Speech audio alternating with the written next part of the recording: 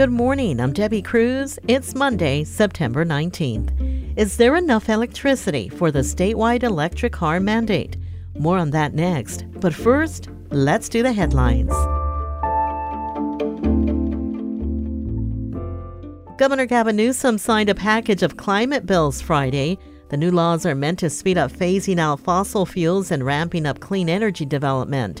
Asked about the recent heat wave and strains on the state's power grid, Newsom said the state is in the process of increasing its energy production and storage capacity. The governor also touted nearly $54 billion in spending to deploy new renewable energy and carbon capture technology around the state. San Diego County prosecutors are not filing sexual assault charges against Will Rodriguez Kennedy, the chair of the San Diego County Democratic Party.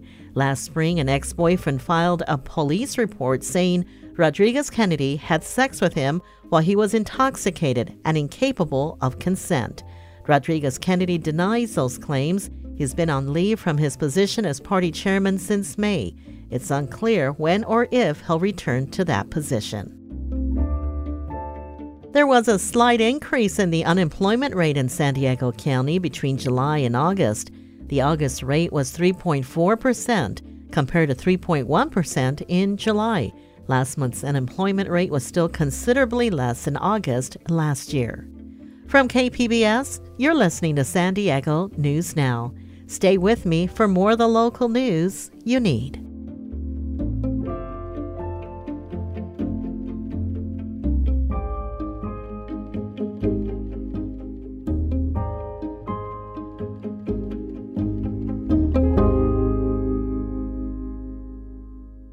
Donations come in many forms: a sustaining membership, a one-time gift, even that extra vehicle you no longer need. Learn more about the advantages of donating a vehicle. Here's how. Go to kpbs.careasy.org or call 877-KPBS-CAR.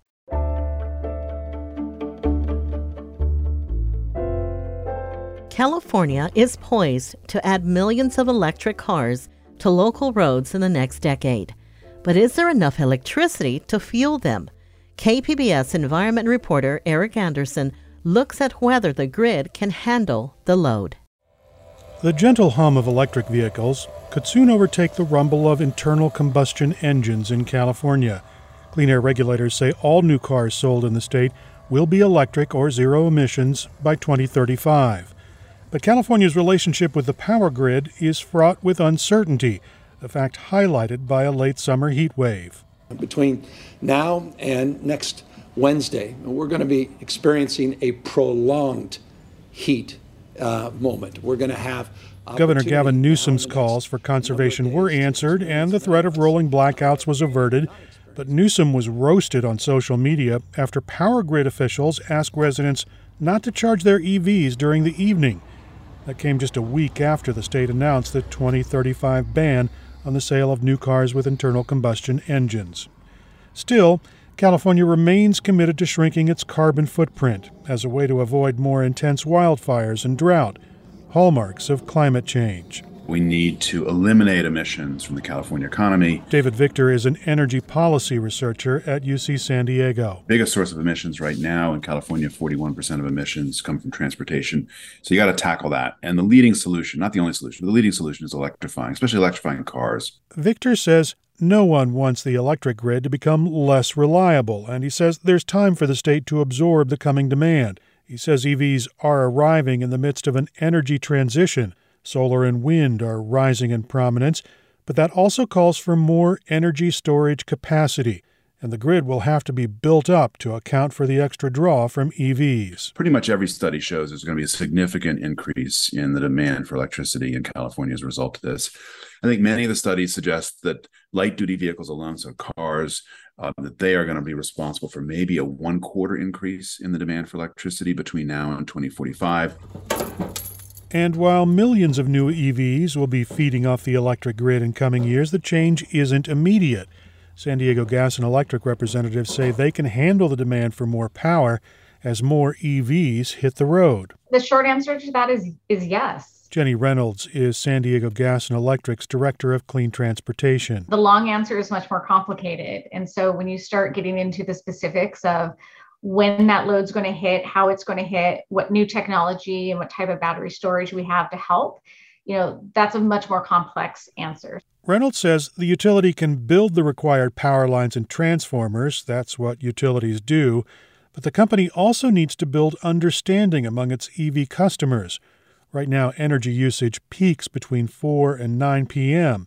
The utility wants EV charging to happen during the day or overnight. If we can get a lot of that charging in those times, then the build out isn't going to be as much. So we have capacity that's there. It's about how do we incentivize customers to use that capacity. Then it's also the new technology like vehicle to grid. Vehicle to grid is an emerging technology being tested in the Cajon Valley School District. Electric buses can feed power in their batteries back to the grid for a premium price when electricity is in short supply. EVs, in essence, could become a huge reservoir of stored energy. But UC San Diego's Jan Kleisel says that tech isn't quite ready yet. The devil really is in the details of the inverter technology not becoming too expensive and the battery manufacturer, meaning in this case the vehicle manufacturer, agreeing that this is something that they will cover under warranty. Kleisel says developing ways to manage the power demand from millions of household devices and EVs will keep the grid reliable. Computing systems can help us to manage things better in time, like scheduling. But still, you don't make the load go away. You just shift it. Shifting the load, shifting people's habits, and shifting the power supply to renewables while adding capacity to the grid are keys to making sure the flood of EVs don't swamp a power grid that's already feeling its limitations. Eric Anderson, KPBS News. San Diego-based Energy Source Minerals is licensing its lithium mining technology to a company operating on the Great Salt Lake. Energy Source says it's a step toward creating an American industry that will meet the soaring demand for lithium batteries in electric cars. KPBS science and technology reporter Thomas Fudge has more. The future of battery-powered cars depends on lithium, and now Energy Source has partnered with Compass Minerals to extract the metal from supplies of brine water in Utah.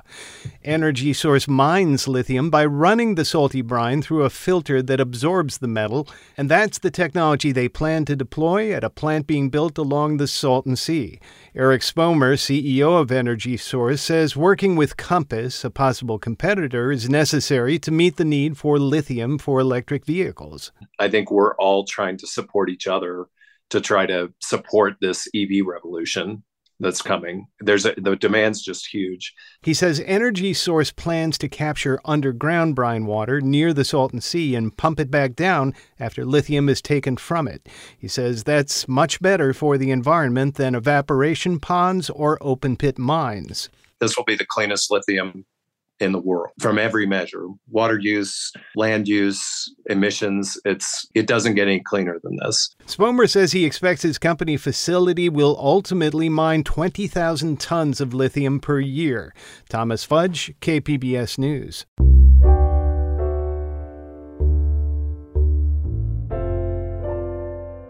A group of migrants locked up in the Imperial Regional Detention Center filed a federal complaint alleging medical negligence, retaliatory use of solitary confinement, and civil rights violations.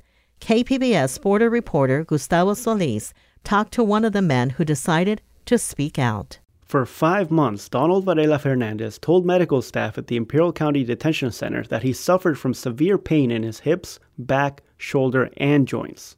Medical staff initially dismissed his complaints, but when Fernandez was finally taken to the hospital in El Centro, doctors told him he needed emergency back surgery. After the surgery, staff at the detention center took away instructions that doctors had given Fernandez as part of his recovery. They took everything away and they sent me to a medical section to solitary 2 days there, and then they sent me to what they call Alpha to solitary again for another 9 days. PJ Podesta is with the Innovation Law Lab, one of several organizations who helped file the complaint against Immigration and Customs Enforcement, or ICE, and MTC, the private company that operates the detention center. We would like the oversight agencies to do a really thorough investigation to not let the private contractors, not let ICE evade scrutiny. ICE did not respond to questions about the complaint. MTC issued a statement saying the company is committed to following the best practices. Gustavo Solis, KPBS News.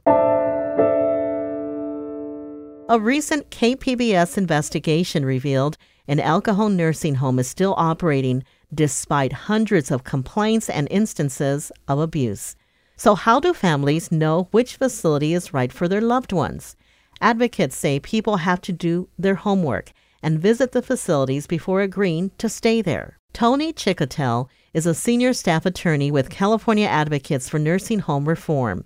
He says facilities must ensure residents are comfortable and have their needs met. That's what nursing homes are paid to do, and it's what a lot of them fail to do. What we talk about all the time with resident care is residents who are comfortable and feeling safe and secure, they don't get violent. It's usually when they have unmet needs and they're feeling frustrated and angry that things get troublesome. A KPBS investigation found nearly 630 complaints at Avocado Post Acute since 2019. State investigations revealed a resident was sexually assaulted by her caregiver in 2019, and just a year ago, a man was allegedly strangled to death by his roommate. Coming up, a new study shows a greater risk of death for cancer patients facing housing instability. We'll have that story and more next, just after the break. Stay close.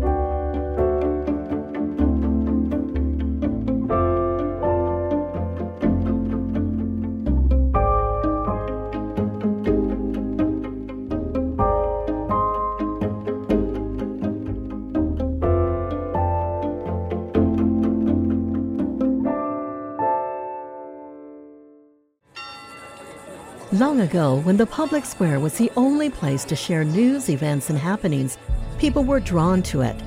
Living in community with others was the route to understanding each other and the world around us. The public square has changed dramatically, but our need to learn and understand one another hasn't. This is Port of Entry, the Parker Edison Project. Listener-supported KPBS Cinema Junkie. Thank you for listening to KPBS Podcast and for being part of our region's virtual public square, where you learn not only about the headlines of the day, but about culture, music, and the issues that are important to all of us. Help keep the virtual square alive and well. Support podcasts like the one you're listening to right now. Just go to kpbs.org, click the blue Give Now button, and make a donation. And thanks again.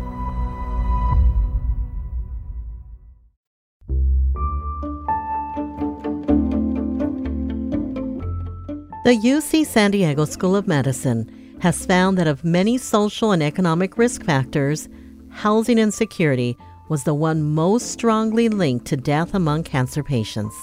KPBS science and technology reporter Thomas Fudge has more. The study examined more than 1,200 cancer patients. Among those who experienced social and financial difficulties, housing insecurity was the primary driver of mortality. Study co-author Matthew Benegas is director of the Center for Health Equity Education and Research at UC San Diego. Compared to people who do not have housing instability, those who do had about a twofold greater risk of mortality or death when we account for these other social factors. The other risk factors considered were financial hardship, food insecurity, and transportation problems. Benegas said having inadequate housing is a multifaceted problem, ranging from having no shelter to having no internet or access to water and power. Thomas Fudge, KPBS News.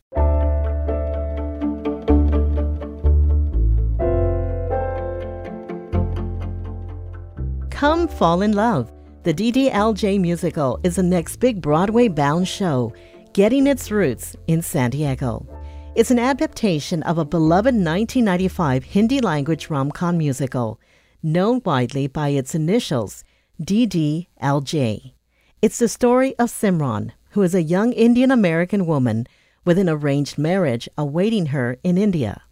Before she goes through with it, she sets out on a summer trip across Europe where she meets someone else. The stage adaptation is by prolific Broadway lyricist Nell Benjamin and the Mumbai-based musical duo known as Vishal and Shekhar, who wrote new music for the play. Vishal and Shekhar spoke with KPBS arts producer Julia Dixon Evans. Here's their conversation. So before we dig into your role on this play, can you give our listeners a sense for the story and why this original film has been so enduring and so beloved? Come Fall in Love, the musical, is based on, or is rather an adaptation of an Indian film called Dilwale Dulhaniya Le Jayenge, popularly known as DDLJ, which is a seminal film in the history of the Indian film industry, a film that has transcended being a story and become sort of part of the fabric of modern Indian culture. Why this happened, I think, is because of the beauty of the love story and the fact that at the core, the film talks about the commonality of human emotion. The film itself is about the fact that people are people, and the musical is about that as well. It's about unifying people from across various backgrounds. It's about the meeting of cultures through the love of two young people. Within a few minutes of starting to watch the musical, it's your story. Wherever you're from and whatever your background is, it's your story. So that's, I think, why people relate to it so strongly. Thanks, Vishal. Shekhar, I'm wondering what your own background is with the original film, whether you'd grown up watching it, and maybe how that shaped your approach to penning new music. So I think it's very rare to find anyone who's not a big fan of this film. This film came out in the year 1995, and I remember going and watching this film with my wife. And I was 19 years old when I went to see this film. And it just became one iconic love story, and like every single dialogue used to be discussed, and still it's been talked about. Every characters are spoken about even today. Every line, every dialogue, every comic moment is even used in everyday's banter even now. This movie is still in the theaters right now. And when Adi kind of offered us this script, we were very excited and very thrilled, because all the memories of the songs, all the memories of the dialogues, the characters in the film, and it just, took us a little time to, figure out how to disconnect from the film, because this is a totally new adaptation altogether. And for Vishal and I, we kind of immediately jumped into what Nell had written. Nell has written, she's the author and, the writer for Come Fall in Love. So she'd written all the songs down in this entire book. And then we kind of started making music and we realized that something really, really cool. We have 18 brand new English songs, which we've composed in Come Fall in Love. And Vishal, I'm wondering if you could talk a little bit about what are some of the elements or the songs that have been maintained from that original movie? I just want to say that there are hat tips to the songs from the film, because we are fans as well. But they don't feature as songs as they feature as much as they feature as transitions and moments that really the audience really explodes with joy when they find these little Easter eggs that we've popped into the the underscores or the storytelling.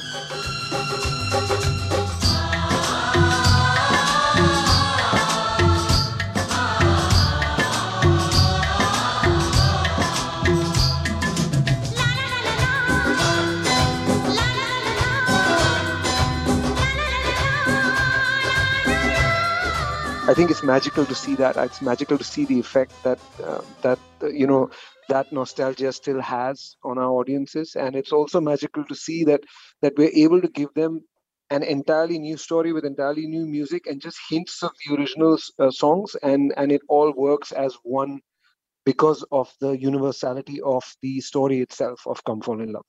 Vishal, on the flip side, I'm wondering what you can tell us are the biggest things that have changed in this adaptation. Oh, absolutely. The fundamental thing is that this is now a story of the meeting of two cultures. So it's the story of the American culture as well as the Indian culture or the Indian American culture meeting.